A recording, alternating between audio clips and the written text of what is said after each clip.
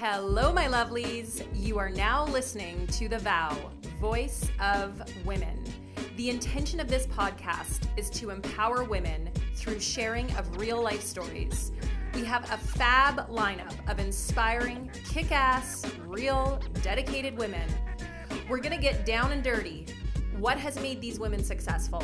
What makes them tick? How do they handle conflict? And what might they eat in a day? So here we go.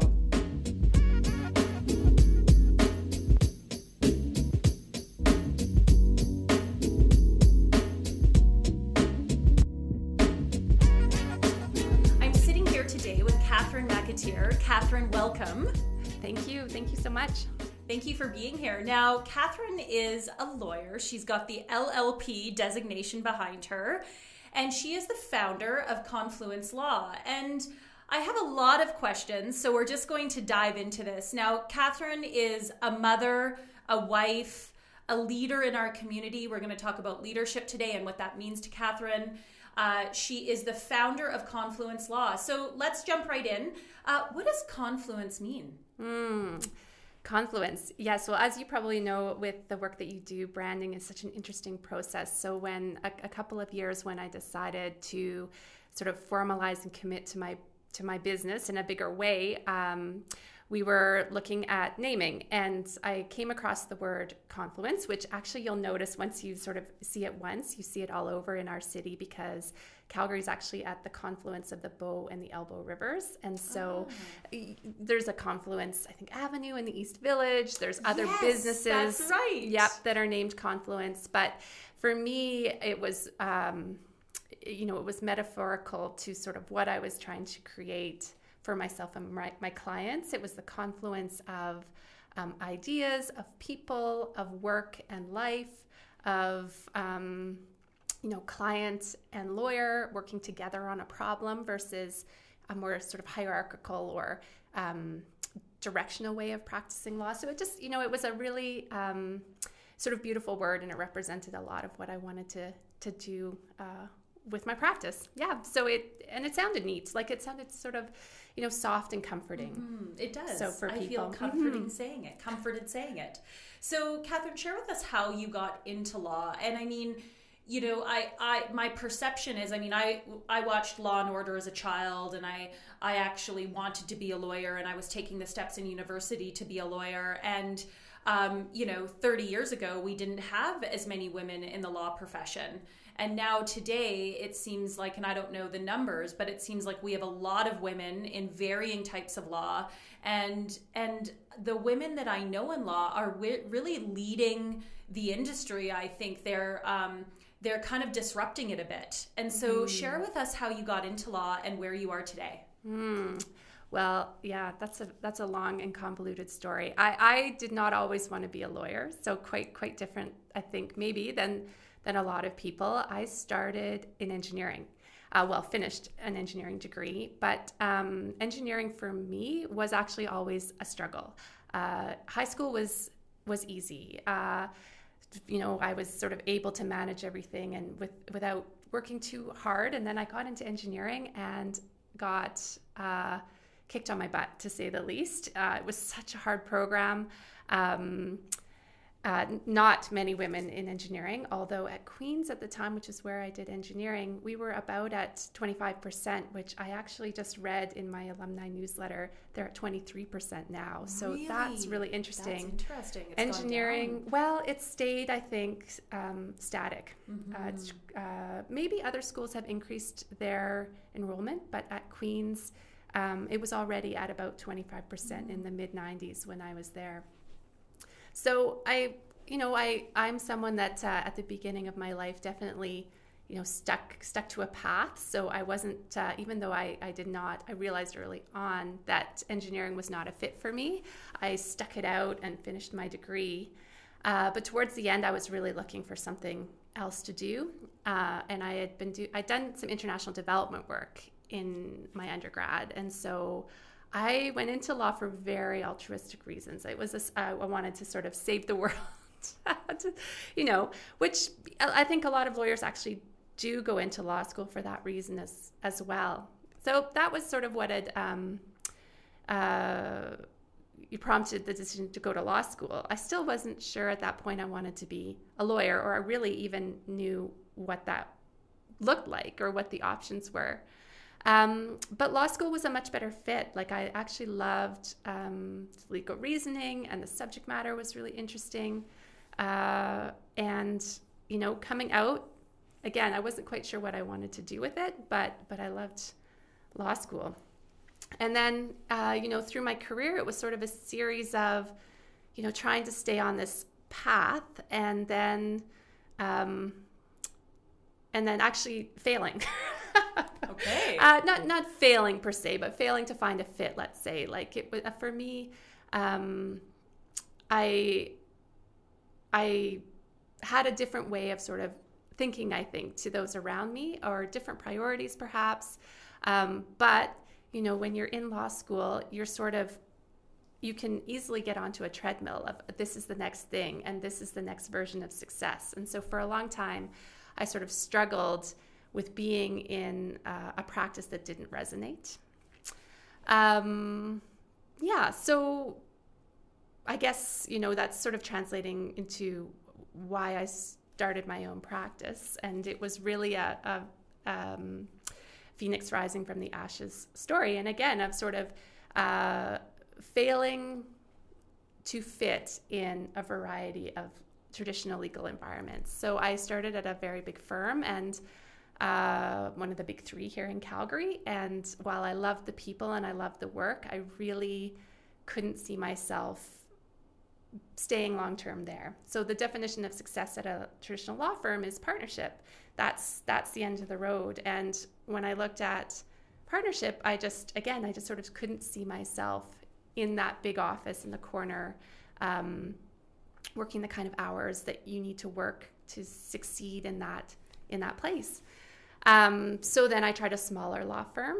And with small law firms, kind of like small business, it really is the personalities, you know, are very important and integral. And it's also, you know, when you're an employee of a smaller business, it's the vision of the owners of those partners. And I realized through working with them that no one around me believed in me the way I believed in me.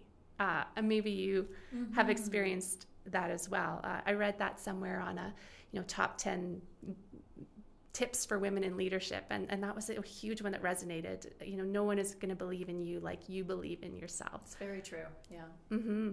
Yeah. And so at that point, at the small firm, I just wasn't, you know, I wasn't getting traction. I wasn't sort of feeling like there was an opportunity there.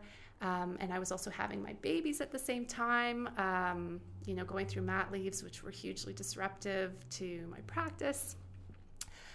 So after I'd had my second child, I thought I would try in-house. So I thought that, you know, the stability of those hours would be a better fit for me and my family. So I came back early from my mat leave around when my youngest was 6 months, and I tried in-house life. But again, you know, that wasn't ultimately a great fit. So I got to the end of that, and it was actually, I got exited from the organization. I was going through sort of I went through a series of personal crises as well. I hit absolutely rock bottom from, maybe it's not rock bottom. Hopefully it was rock bottom. We'll see. But my mental health was terrible. My physical health wasn't great. My work environment was tough because I wasn't in alignment with my values. And I also, I think, was just so burnt out that, you know, when you're burnt out at work, you don't pull punches, you don't play the game, you don't, you're blah. Yeah. Yes. You're not bringing your best self. Yeah. So I came out of that just feeling like actually law was not for me. I said, I've tried law, practicing law in all these different places, and like, I must just not be a fit for the profession. But I wasn't quite ready to give up work entirely. And so I started just doing a little bit of practice on my own. So people have all these great origin stories for their business. I do not. It was literally the only thing I could think of doing at that moment in my life. So you hit rock bottom, you leave in-house, you're having and raising your babies. And then it sounds like a very organic evolution. You're just taking some side jobs. You know, you don't want to work for somebody else because you're your own biggest fan. And were you healing yourself during this time then? Did you get help? Did you, like, what were you doing then? Because I think that this whole concept of self-care, especially right now, is very important. So I think, you know, if you're able to share, like, what did you do for yourself to get back to Catherine? Yeah, absolutely. Well, it goes beyond self-care, right? It's when you're kind of when you're at the bottom from a mental health perspective, you're just getting through each day. So yeah, I mean, I got help.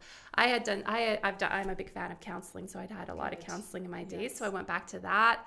You know, I had to take some medication for a while because when your kids are little and you're trying to work and you've had stressful life experiences, those stresses don't go away immediately. So that was very helpful for a time. And then, yeah, I had to get my strength back and my energy back. And so it was more that I couldn't imagine starting a new job with expectations and other people's expectations for me at that time. So you're absolutely right. It was organic. It was when you go to LinkedIn and you finish a job, and you've been in business for yourself for a long time, but when you finish a job, the worst thing I think is going to LinkedIn and needing to change. And it asks you, okay, well, what are you doing now? And when you don't have a good answer for that, and you're a professional who's always worked, I've never not worked from the age of 15. So I literally put legal consultant. So it was a change on LinkedIn before I even had any idea about what being in business for myself was going to look like.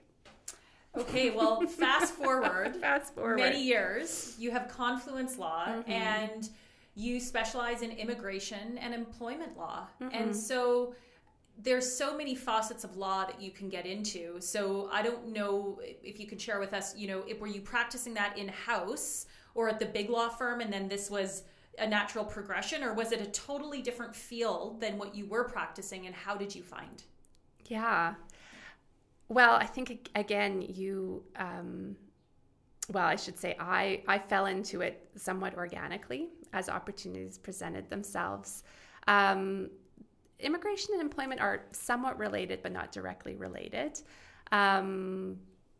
I started in litigation, actually, as a litigator. Really? For the first 8 years of my practice. But I found it very stressful. I found the adversarial nature of it all day, every day to really wear me out.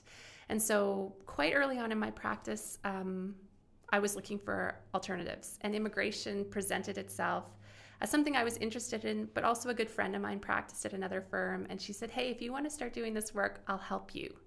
And so as a second-year associate in a big law firm, I actually marched into the managing partner's office and said, hey, I want to start this practice at this firm. There was nobody doing it, which I actually, it's quite funny if you know the inner workings of a large law firm. Usually, a second-year lawyer doesn't do that. And I think I didn't know enough about it to know that wasn't something that people did.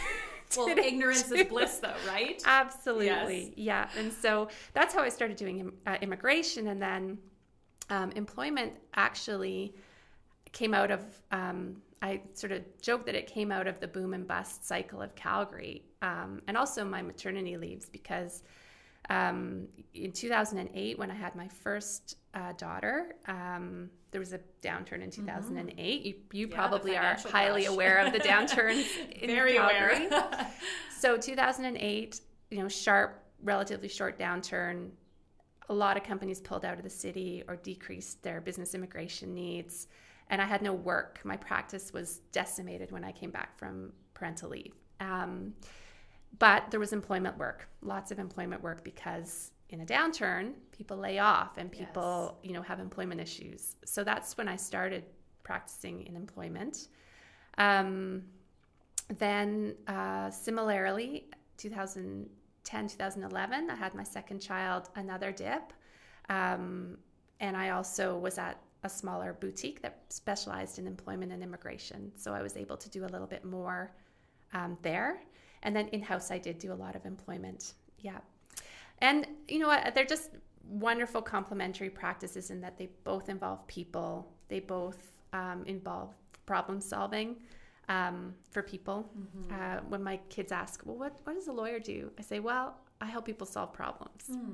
Yeah, you do, which I actually think is a beautiful synergy between having a law and engineering degree, because as an engineer, you're solving problems. It might be more mathematical equations or structure or whatever it is in engineering, but to have 2 degrees, and I would imagine your mind works a certain way.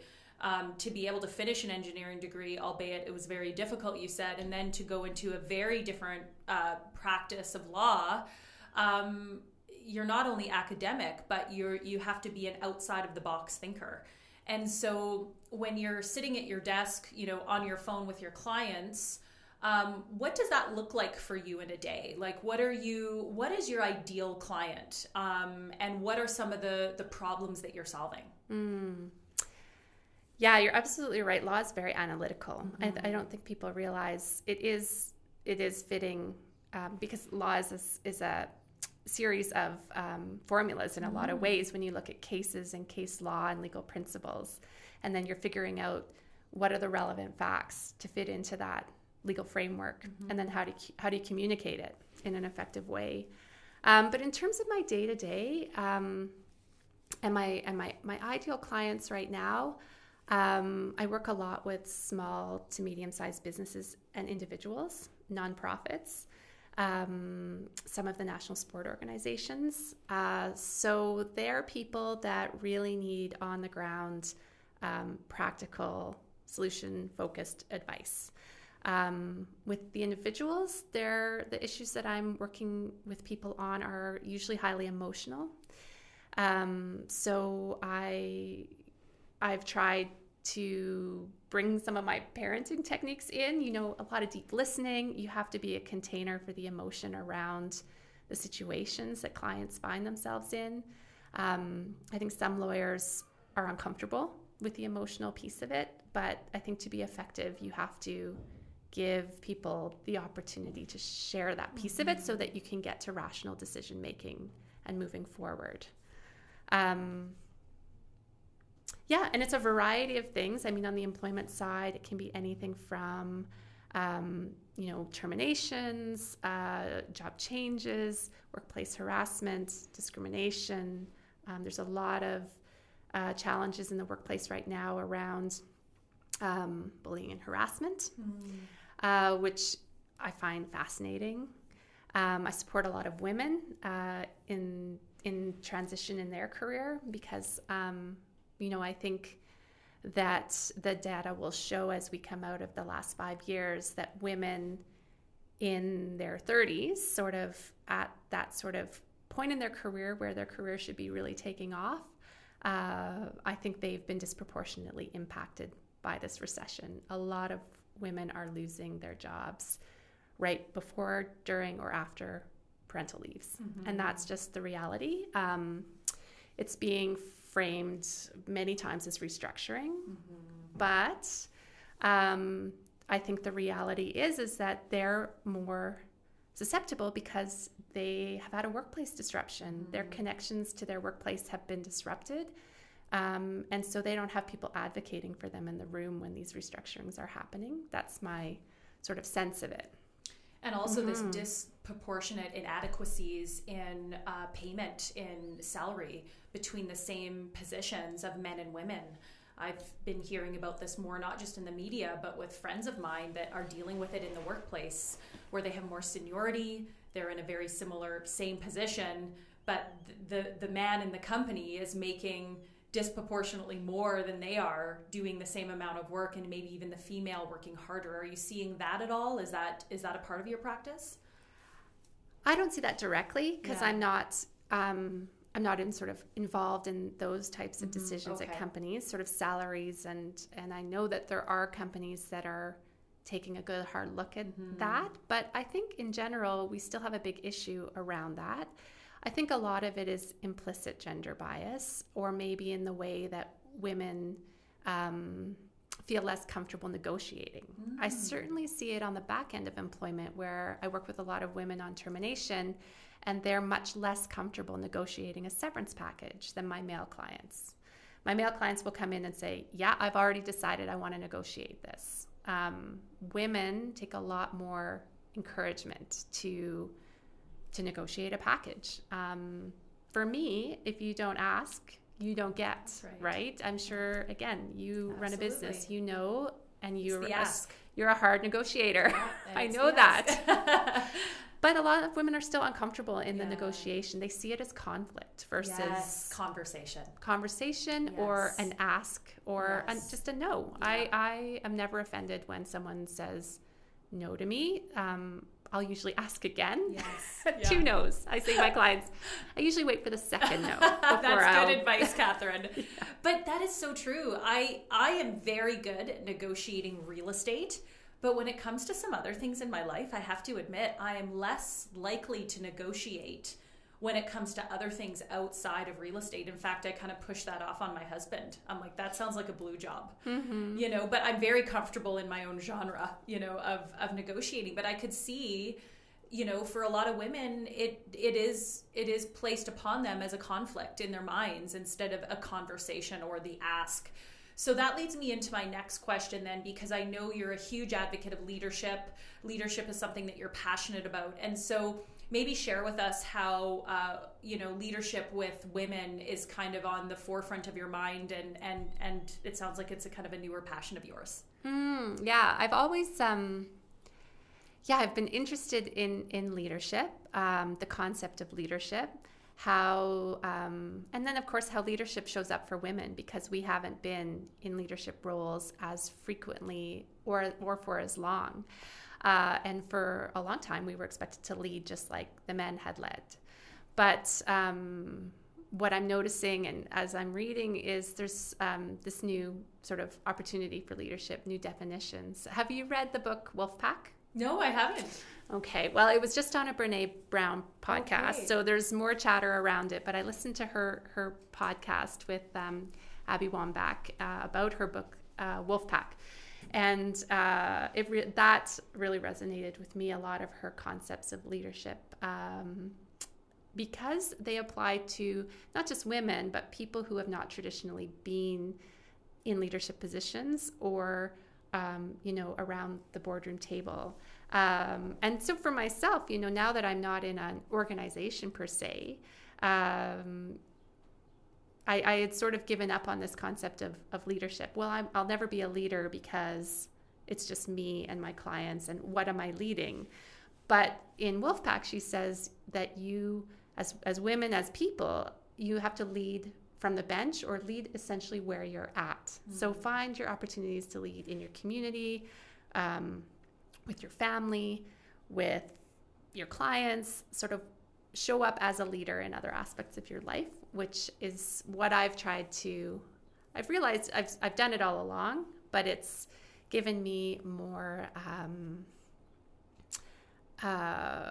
it's formalized it, I guess, in my mind, and said, yeah, I can be a leader without being in the corner office or having a GC title behind my name, or partner behind my name. Yeah, or a big flashy law office, you know. Yeah. So right now I'm really focused on mentorship, and again, it was kind of an accidental thing. I got an email from the Law Society looking for mentors to do these quick mentorships. So it's like speed dating, where you just meet with 6 to 10 people a year for an hour's worth of mentorship. And I signed up on a whim, as I do with a lot of things in my life. I was like, oh, well, I'll see, you know, maybe someone will be interested to talk to me. And it turns out there's a lot of people interested in doing what I'm doing. So practicing law on their own terms, in a different way, in a way that works for their families, in a way that works for their communities.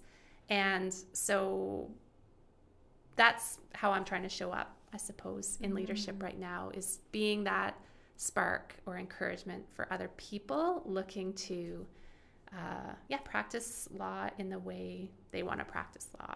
Oh, I love that, Catherine. Well, I think that there's probably, to your point, a huge need. You go into this mentorship not knowing if what you have people will want, and it sounds like there was a welcoming array of people that probably wanted to pick your brain and see what you were doing. And I commend you for that, because I think it's easy to go walk throughout life and at your own speed doing your own thing, but forgetting that everyone has a skill and everyone is good at something, even if you don't look at it that way.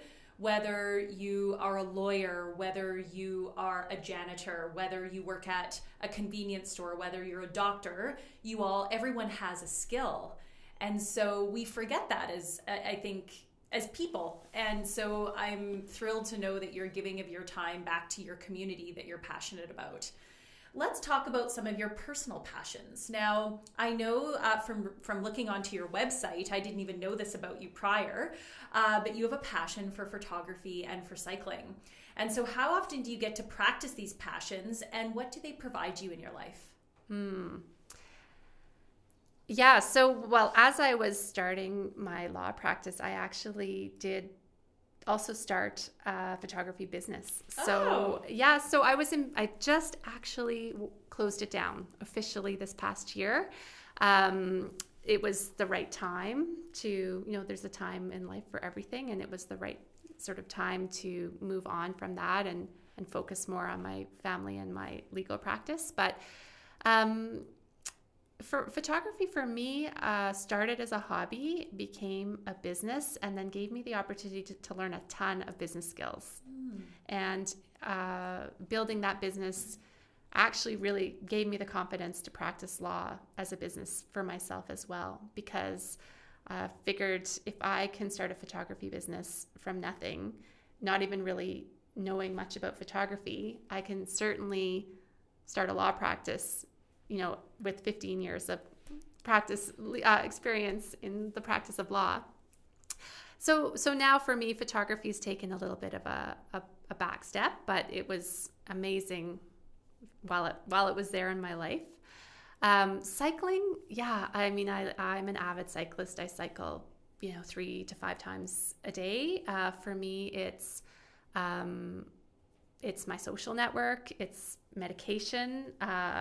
We were chatting before we came on air a little bit about ADHD, and I have that. It runs strong in my family, and I think I've been able to manage it in my own way through physical activity. So it's right now it's cycling, but it's been other things in my life.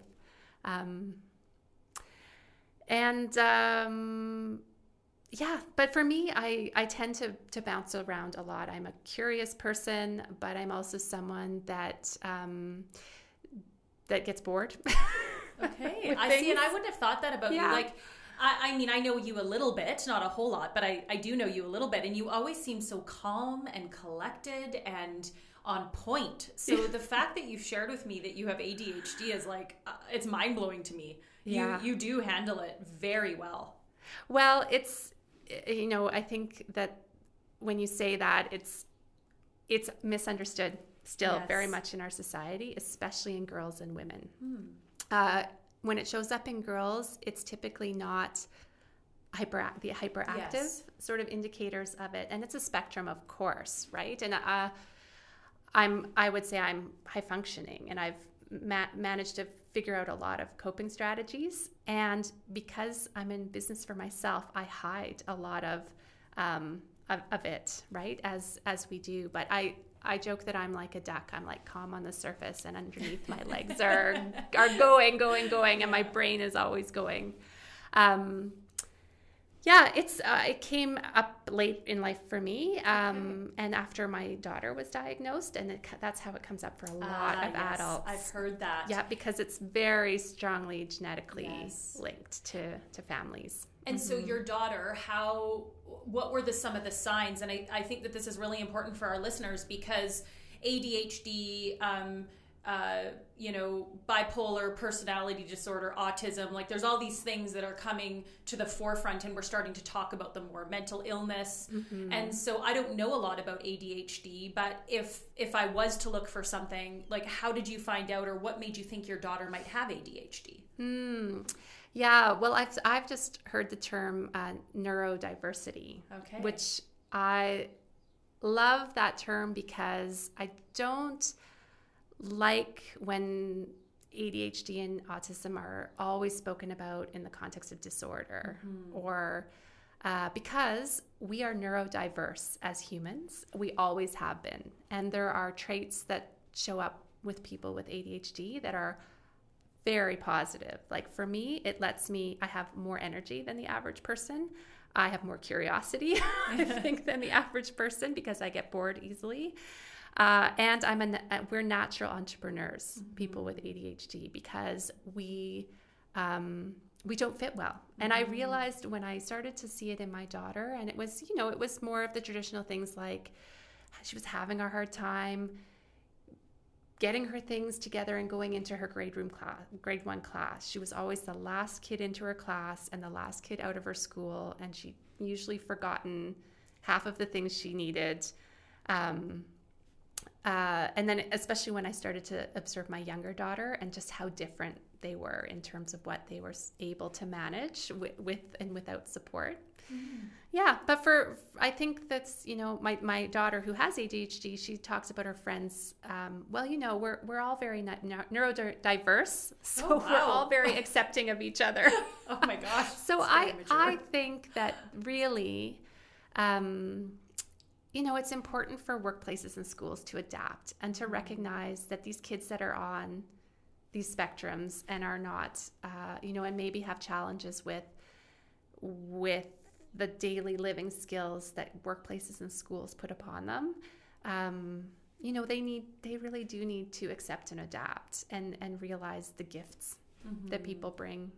For me, it was huge in my self-acceptance about why it wasn't working for me with 1,800 billable hour targets in a big law firm. I was never going to be able to concentrate for 8 to 10 hours a day, 5 days a week, and stay healthy. So having your own practice, and you have a mix of working at home and in an office, raising your kids, being a wife. And so it sounds like it's really allowed you to dial in to the other passions in your life, to really focusing on the type of law, the type of clientele, and probably the amount of clientele. Because and I'm making an assumption, but when you work for a big practice, they give you, these are your files. This is what you're responsible for. Where in your own practice is that you take what you want. Is that accurate? Absolutely. Yeah. I mean, that's the beauty of having your own business, right? You get to set your budgets, you get to set your income goals, you get to define success. And then you get to measure your own performance and your business's performance against your own measures of success. It's huge. Yeah. And for me, just being able to work when and how is huge. I mean, law is a client-serving business. When my clients call, I need to be responsive. But that's a gift of ADHD. I am always more interested in the newest thing that has to be done right in front of me. So, I have that gift of being responsive and curious about the new thing. But I can also go for a walk and talk to a client as I'm walking outside, or I can take a call when I'm waiting to pick up my kids from school. I can work a little bit on the weekends because I'm there from 4 till 6 with my kids every day. And clients, they don't care when you work as long as your work gets done. Your clients don't care when, as long as you're there and you're responsive. So it's for me, it's the only way to work. Yeah, it sounds like you found a real balance in your life, Catherine. So, I'm really grateful that you've shared all of this with us, because I think as women, especially, it's hard to find balance sometimes. And there's not a lot of balance either. When I found for myself when I was growing my business, I mean, granted, I didn't have a wife and 2 little ones at the time. I was really in growth mode.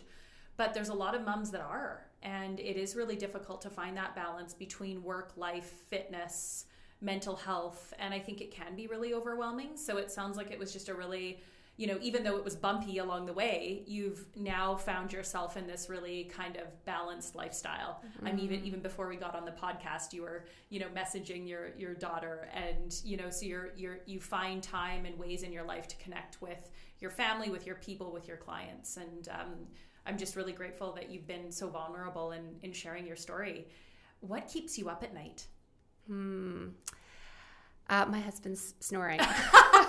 Well, actually, I should say that, but I just bought bought a great pair of noise masking sleep buds. So for anyone, oh my gosh, that is up at night because of noise, I imagine this is more of a metaphorical question. Yes. Yeah. So actually, the thing that's keeping me up at night is divisiveness. The way I think, I grew up in Alberta. I was born in Winnipeg, grew up in Alberta, then spent quite a bit of time in Ontario. But when I came back, I've observed that our province is becoming more polarized. And that's, that worries me. And especially with social media and the way we're consuming our information, we're not playing from this. We're not singing from the same songbook. We all have these totally different pools of information, such that it's very difficult, I think, for us to have conversations when people are on different sides of an issue. And so that worries me.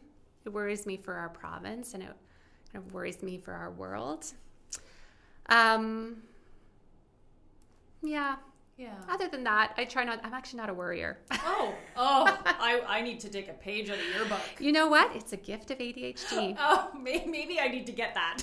Yeah, no, it's true. I'm usually not thinking about one thing for long enough to really fixate on it. Yeah. Oh my gosh, I love that. One of my daughters, I've disclosed has ADHD, and the other one is a worrier. She's part of the worry tribe, as our family therapist says, and so I think you're either wired that way or you're not. Yeah. Well, I think if we're all honest, there's the the current world is a reason to keep you up at night and everything going on. And I think that's a very fair and honest answer.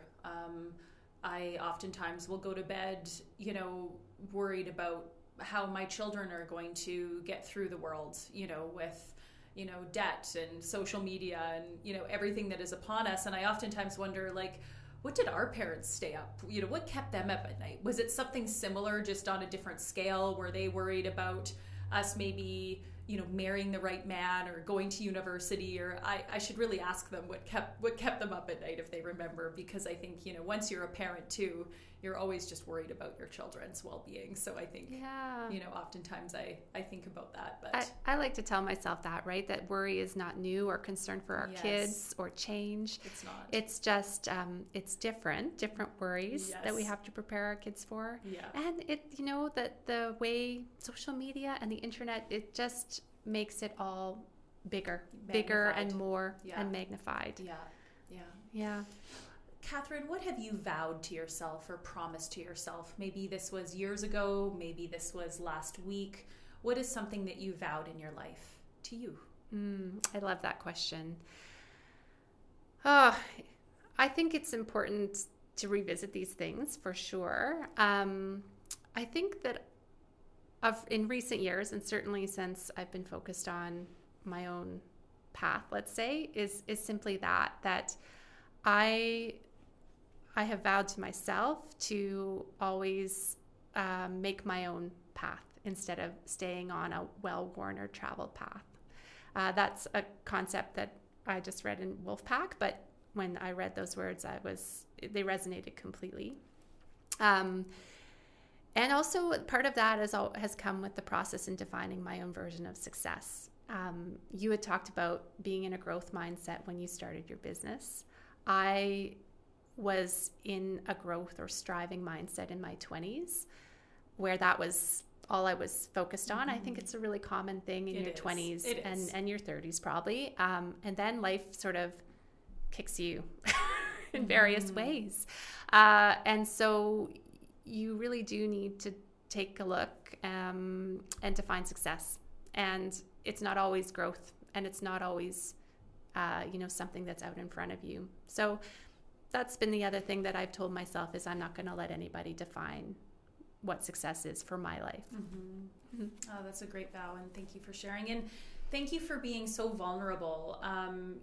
It's some people have a challenge being vulnerable, and some people it's just easy. And I've felt that our conversation just really flowed, Catherine, and I feel closer to you because I know you and I've learned so much about you and pieces of your life. And I just really want to thank you for your vulnerability, because I think that's what our listeners really, it's important that they hear that, and that's how they're really going to get to know our guests. And it's how we empower each other as women. So thank you for being here today.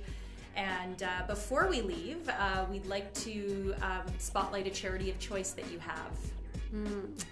A charity of choice. So, like many things in my life, I don't pick just one thing. I think for myself and sort of my sort of hope for others is that you spread your money around. I love the idea, the thing that's so important with charitable giving is to give to things that resonate with you. So for me, I give in a lot of different ways in smaller amounts when I feel moved to give. But I do have a particular passion in supporting the arts in Calgary. I spent some time on a theater board in the city, and it was very eye-opening. Arts organizations for many years in Calgary relied almost entirely on corporate funding. And of course, that corporate funding has really dried up over the last 5 years. And so for us as individuals who value the arts, we have to literally put our money where our mouth is, or else we're not going to have these amazing arts organizations that we have in our city. So,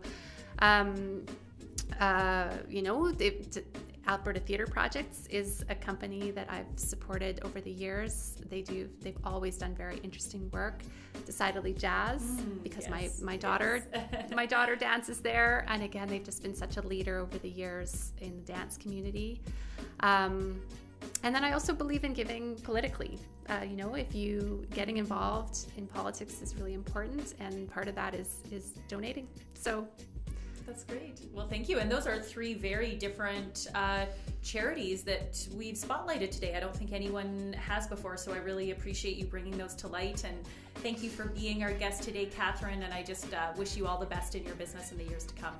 Thank you so much. And thank you for having this opportunity to collect women's stories in the city. It was awesome.